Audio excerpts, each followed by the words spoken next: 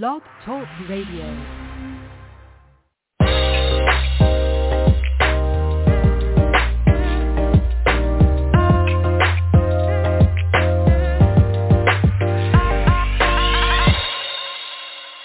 Welcome to the Perkins Platform. This is a solutions-oriented podcast and live radio show. Each broadcast, we dedicate just about 30 minutes to explore topics of interest for leaders and professionals in education and a variety of other disciplines. And this is your host, Brian Perkins. So I'm ready for this exciting conversation today with someone who's a performance coach and an author. And we're going to talk about his brand new book called Intrinsic Motivation, Learn to Love Your Work and Succeed as Never Before. So I'm pleased to welcome Stefan Falk. Welcome, Stefan. Thank you so much, Brian. It's a pleasure that you invited me. Yes, thank you for being here. And so in where we are, I hear so many people, just as you, I'm sure, who tell me for one reason or another that they're stuck. And so we're going to talk a little bit about your theories and your work around that. I know you've been a performance coach and have done a number of other roles. You've been in the C-suite and some global companies, and so you've seen a lot, especially when it comes to training leaders. But before we start talking about that work, I'd love to hear a little bit about how you got into this work of motivation training for leaders and helping leaders in that way. I know one of your books about finding flow and creativity and what have you, but tell me how you got involved with this. Well, I think for me it started in the mid-90s, and I joined McKinsey Company as a consultant. And one of the things that I was super interested in was like what seemed to be universal enigma for most companies, how to drive change. Nowadays they call it transformation, but it's the same thing. Back then we call it change management.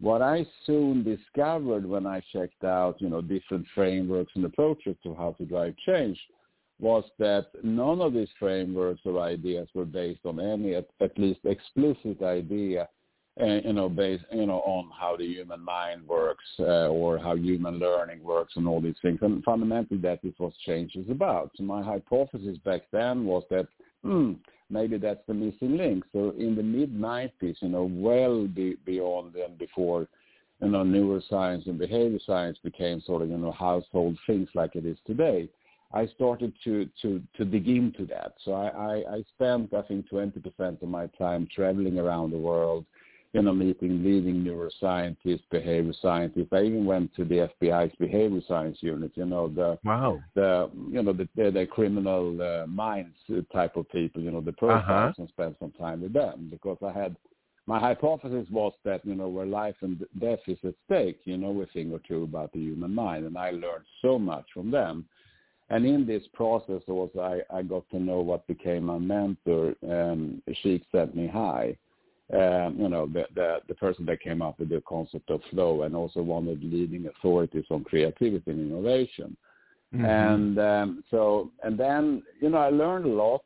And then I actually developed, everything I learned, I developed into small methods that I then used when I left McKinsey to become an executive. And my specialty was like sort of large scale, turnarounds of companies that were not performing really well. Yes. And one thing I learned is the most important insight I made when I sort of dabbled in neuroscience, behavior science, and all these things for those years was that an organization either have in its DNA the ability to adapt and change naturally or it doesn't. And the common denominator with a handful of companies that actually can change and adapt naturally is that the vast majority of the people in this organization, they wake up every morning and push themselves to develop personally and professionally. And there are very, very few organizations. And that's exactly how I drove all this transformation. So I I always started when I joined and said, okay, the key priority we have here in this company from now on is daily personal and professional development. And the logic for that is twofold. First of all, it's about your own health, because daily development is actually one of the 5 levers for achieving great brain health. And everything starts and ends with great brain health. But the second reason is that every goal we have is beyond where we are today. And we are where we are today because what we do today and what we know how to do. So if we want to be in another place than we are today, we need to actually do what we do today differerly and also maybe learn how to do something differently. So it's also relevant for that. And what I discovered over the years, I was an executive for about 12 years, is that, it went so much faster, the whole turnaround, and the resistance were very little. Because if you think about it, personal and professional development daily is probably one of, I would say, maybe the only area where the best interest of the organization is exactly the best interest of the individual too. So that's a little bit my background. And then I think 10 or 11 years ago, I asked myself, what am I going to do? I was then CFO in an American company and finished the turnaround. And I said, okay, am I going to continue doing this? I feel fairly well, good at this. But what I realized over the years was that what is really, really, really, really intrigues me is to help others to achieve things they didn't think they were capable of. That's my reward, much more than anything else. And that's when I started my executive coaching practice. Sure. So that's me. Yes. So and everything you said is coaching at its purest sense. Like what your personal objectives are, where you say you really enjoy helping others and maximizing their performance. Just kind of the definition of coach, right? Which I think it's also about satisfaction, basic life satisfaction, and health. It's not because performance, I think, is an outcome of the 2 first ones. Yes, and I'm glad you mentioned that about performance, because a lot of times we often think about talk about coaching. What that means is as if someone has to be a poor performer to need a coach. When we're talking about in the business world or in the field of education, that if someone needs a coach, it's like, oh, what are you doing wrong? A lot of the mindset has been. I've actually had to work with board members and convince them that their executive could use a coach, could use someone that's another, that helps them increase their performance and make good decisions, a thought partner, and that it is actually not something that should be seen as a negative. And where I go on to give them examples of where the Fortune 500 companies regularly employ coaches for middle-level managers as well as the executives in the firms, and so that they should shift their mindset about it. And so one is about coaching, but also the notion of performance coaching in something other than athletics is something that I know is increasing in the language that we run across, but it's not something that you hear often. And so I'd love to hear you say a little bit more about how when you're coaching leaders that are in tech or in even the public sector, when you're talking about performance, what are some of the metrics you're dealing with?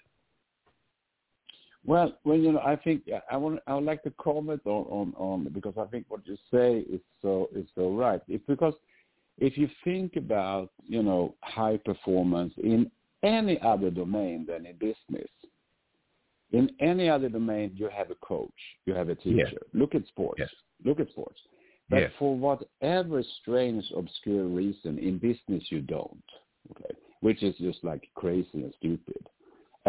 So that I have said. But in terms of metrics, I have sort of my client portfolio. It sounds so impersonal, but the mix of clients I have a set of clients that is like struggling, not up to what is required of them, of course. And then I have clients that are so hard hitting, want to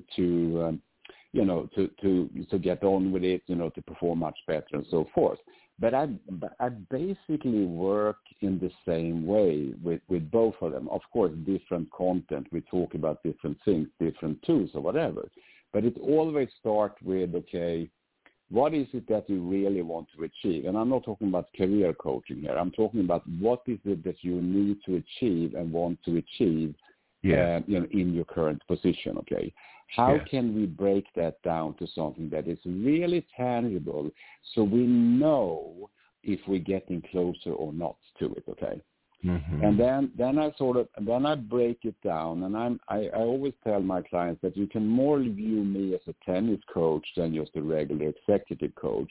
And that means that you need to engage in daily practice every day that is relevant for where you want to be. Okay, so every day you need to do something about that. Yes. So that I think that's the fundamental thing of what I'm doing. And then besides that, there's some basic truths. I hold them as truths that people need to subscribe to fully unlock their potential. One is, forget about talent. Talent doesn't exist, okay? You can achieve whatever you want, okay, if you insist on doing it, okay? What we're talking about is not talent. What we're talking about is dynamic development. And dynamic development is nothing else than the interaction between our genes and the environment. And depending on what you expose your genes to, that actually decides who you become. Okay, so I think the notion of talent is probably the biggest excuse people use for not pursuing their dreams because they think they lack the talent. Okay? Yes. And I hear that a lot too, as I have coached a number of leaders in executive level and middle level, that there is this belief in some ways that you're either born with some of it or you're not, so it's like, I don't do that well. So I'm just not going to try to do that. So it's they give up very easily. And which is a great point for us to kind of pivot to talk a little bit about your book, talk about intrinsic motivation, in that when you have individuals, and this, for me at least, seems to have was so timely. This book, for me, that you've written, is that it just seems like it increasingly among leaders has become a factor. People get stuck often around what is their mindset for things, and I some of those mindsets have to do with them waiting on validation from the outside, someone to say, yes, that's what you should do, or yes, you're doing a great job. But that where you talk about doing something for its inherent satisfaction rather than external rewards, and rewards not always tangible, monetary or rewards, but as I mentioned, where people also looking for someone to pat them on the back or otherwise. So I'd love to hear more about this idea that, and I love what you said about that we have to meet our psychological needs, and we have to do that consciously and purposefully. I want to add that I often tell people, and I think it's consciously and purposely, I say intentionally, that you set intention to meet your psychological needs, to be satisfied psychologically, that you set goals and say, this is what it will mean. So I'd love to hear more about your work around how you get people to focus intrinsically and pull from there. Oh, Brian, when I listen to you, I think that you should have written the book, at least together with me, because it sounds very, you definitely know what you're talking about. I'd like to start with, what makes it difficult for people to really, enjoy their work. And I think, I think part of that, you're onto something, and that's the mindset.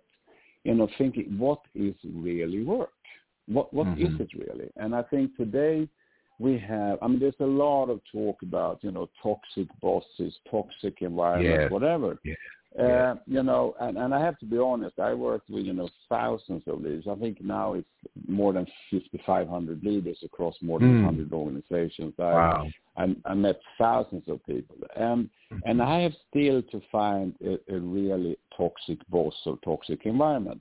What I think is the most toxic is how we describe work, how it's described in media and all these things. And I know that affects us. It affects us expectations of what work should be.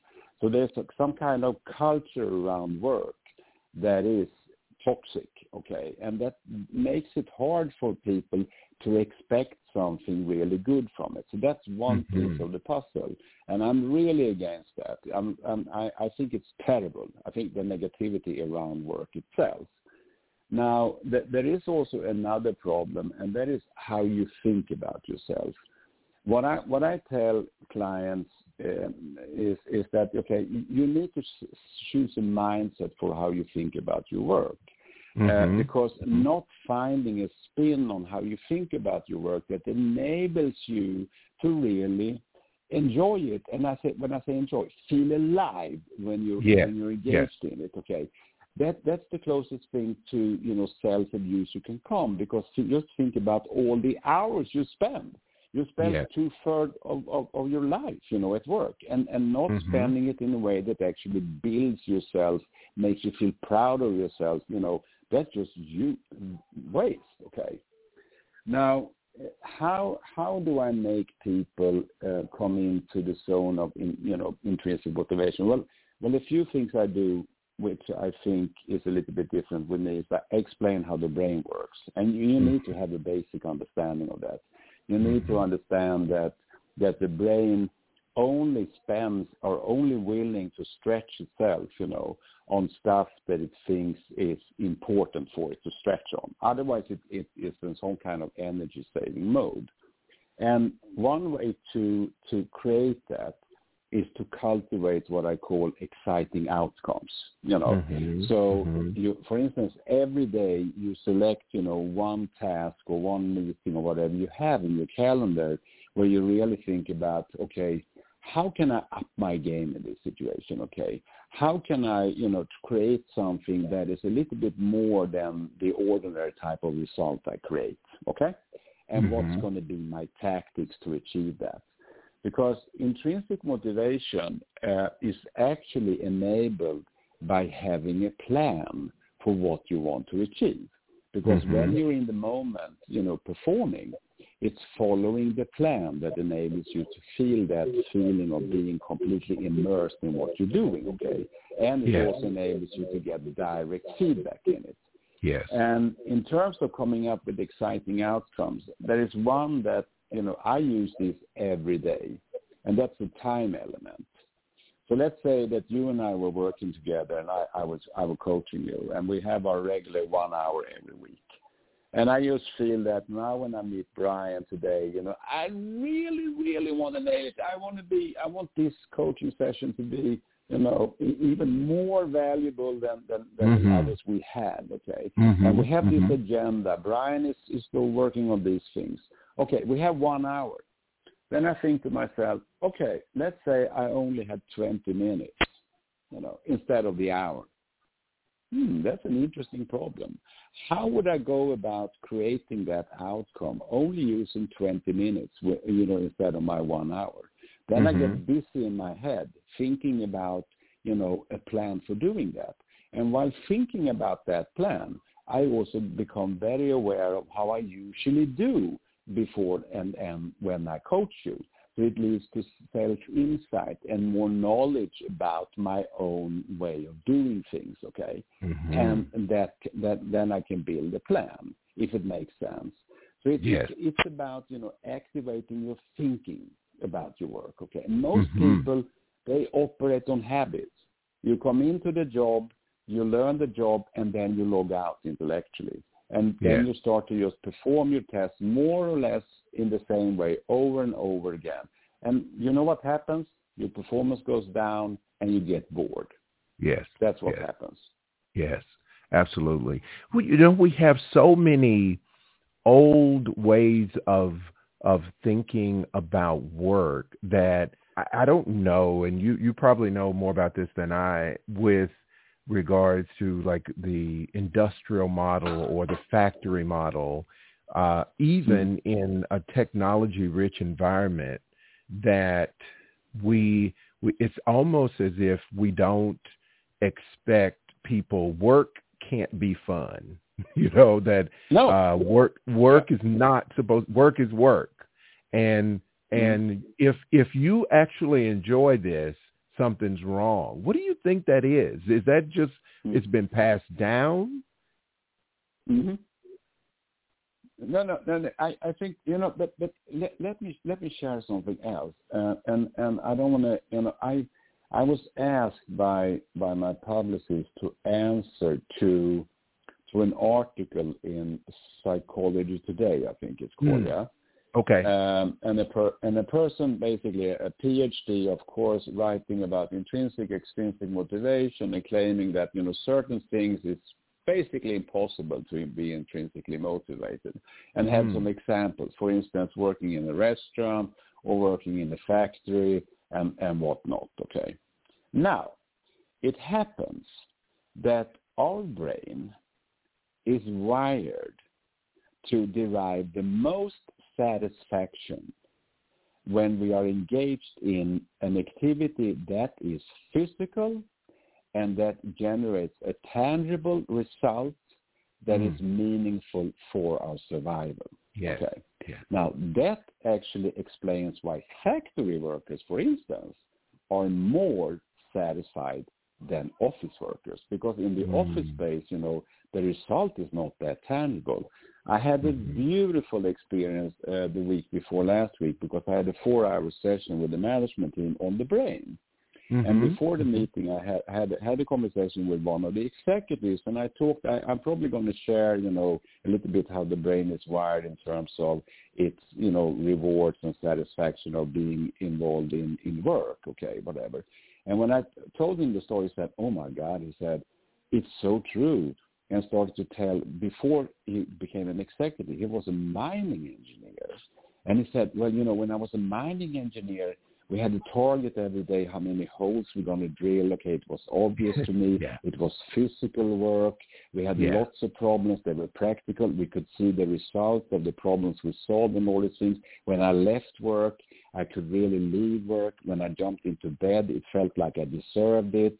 I could relax, no problems. Now when I'm an executive, it's not that transparent to me what is it that I really achieve every day, because the results are going to come much later depending on other people and so forth. And it's very easy for me to bring my work to home, and I can't relax.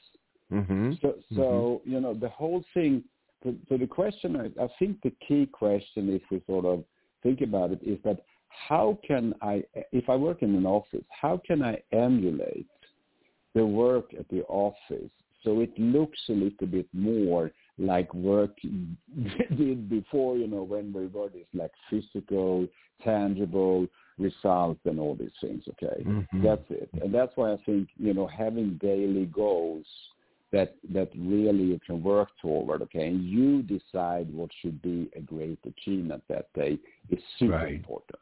Right, absolutely. Absolutely. But ask people, ask your clients, how many people work like that? Almost no one, okay? No one, okay? Oh no, I agree with you 100%. And the reason I brought that up is because leaders often struggle to have people feel satisfied with their work, and when they're making assignments, trying to figure out what's going to be productive. How can I get them to be productive? And I have seen where rarely, if ever, do I recall someone thinking about what the person gets out of it for themselves. It's about what they're doing for someone. Yeah. And but there's also, with this like negativity around business and organizations and whatever, in the media and all these things. It's like, many people I meet are also a little bit paranoid, that okay, any change that the executive team proposes, they're going to cut jobs now. Okay, there's something here. Okay, whatever it is. And obviously, of course, 100% of decisions taken by an executive team or a CEO are not going to be good. Nobody can make the good decisions. Some of them are going to be crap decisions. Some of them are going to be good. Okay. But I find the vast majority of executives, CEOs, and whatever I've sort of met over the past 30 years, they have fundamentally good intentions. Why? Yes. Because they are human beings too. Okay, they are not from Mars. Okay, they are also human beings. So, and I find that many people actually live by this. Leaders live by the golden rule that they don't do to others what they don't want to be done to themselves. Okay, so they have much more empathy than usually people talk about. But there is some paranoia also, negative expectations. Mm-hmm. Yes, absolutely. So I know that so your book focus is more directed towards individuals and helping them, as you say, learn to love their work and succeed. How much of this is, I know I've heard you talk about working with leadership teams, and you've worked with kind of within an organization, a C-suite of execs. How much of this, or how might you describe the work of people who are in leadership roles? How might you describe that work that they bring back to the organization or to the team or to the unit? Because a lot of people that listen in to us will be in, of course, they'll be able to get the book and say, okay, for me, I know how to do that for me, but how might they jumpstart or be a catalyst for people within their organization? Well, I think that in the book, one of the recommendations I have, in general to all my clients, and I do this all the time, is, spice everything up, with peer apprenticeship. You hang out with some buddies, you sort of join forces in helping each other, to make work much more meaningful and hence, make yourself much more, successful and satisfied. So you're doing it with others. I think if you're a leader, you can, use the book together with your team. I think that's perfect. Remember, the book actually, there was no intention of writing a book from the beginning. Everything in the book is like proven methods that I've developed for the past 20, 25 years. Of course, it's a selection of methods. I have more stuff. Yeah. And it started as basically a one-pager about solving this type of problem, half a page about this, and blah blah blah, and then I built it out to a book. So it was actually from the beginning just like a set of almost like a handbook that I now built out to more like a regular book. So everything is like, you know, the usability is very high of it. I try to keep it as simple as possible. You know, some of the methods probably I could write a book about themselves, but I limit it to 2 pages because there's a starting point for you to do it. So, you know, I find the book, I'm actually doing that now with two leaders and their teams, basically, you know, working with them, and they are reading the book, and they are studying, and they are thinking, and they're making a selection, they're prototyping, whatever, before they roll it out to the large organization. So it's simple, okay? It's simple. Yes. Awesome. Well, thank you for that. For those of you who just tuning in, perhaps we're talking about intrinsic motivation. Learn to love your work and succeed as never before. Author is Stefan Falk. So, Stefan, thank you so much. I know we're out of time already. I told you it was going to go really fast. I could just keep talking with you here. But I really appreciate your time. Please tell us, I'm sure people are going to want to know how to follow your work. I know you have podcasts and other things. Please share how they can learn more about the work that you're doing in addition to this book. Well, they can visit. I have a web page. It's called learntoloveyourwork.com. learntoloveyourwork.com. And if they also want to contact me, they can do that through that web page. Yes. Great. Thank you so much. And I know that you're in New York quite often. So I'm going to look and see. I'm going to try to get you over to Columbia. I think my students would be very enriched by having you come and talk to us. So we'll be in touch with you. I would love that. And I live on Upper West Side, so I'm not far from you. Oh, yeah. So you just a walk away, right? So thank you so much. And we like I said, I'm going to be in touch and hopefully see you soon. But until then, go well, stay well. Stay well, and also, Brian, stay excited. Okay? Absolutely. Okay. Take care now. Thank you so much. Thank you so much. Yeah. Okay, bye.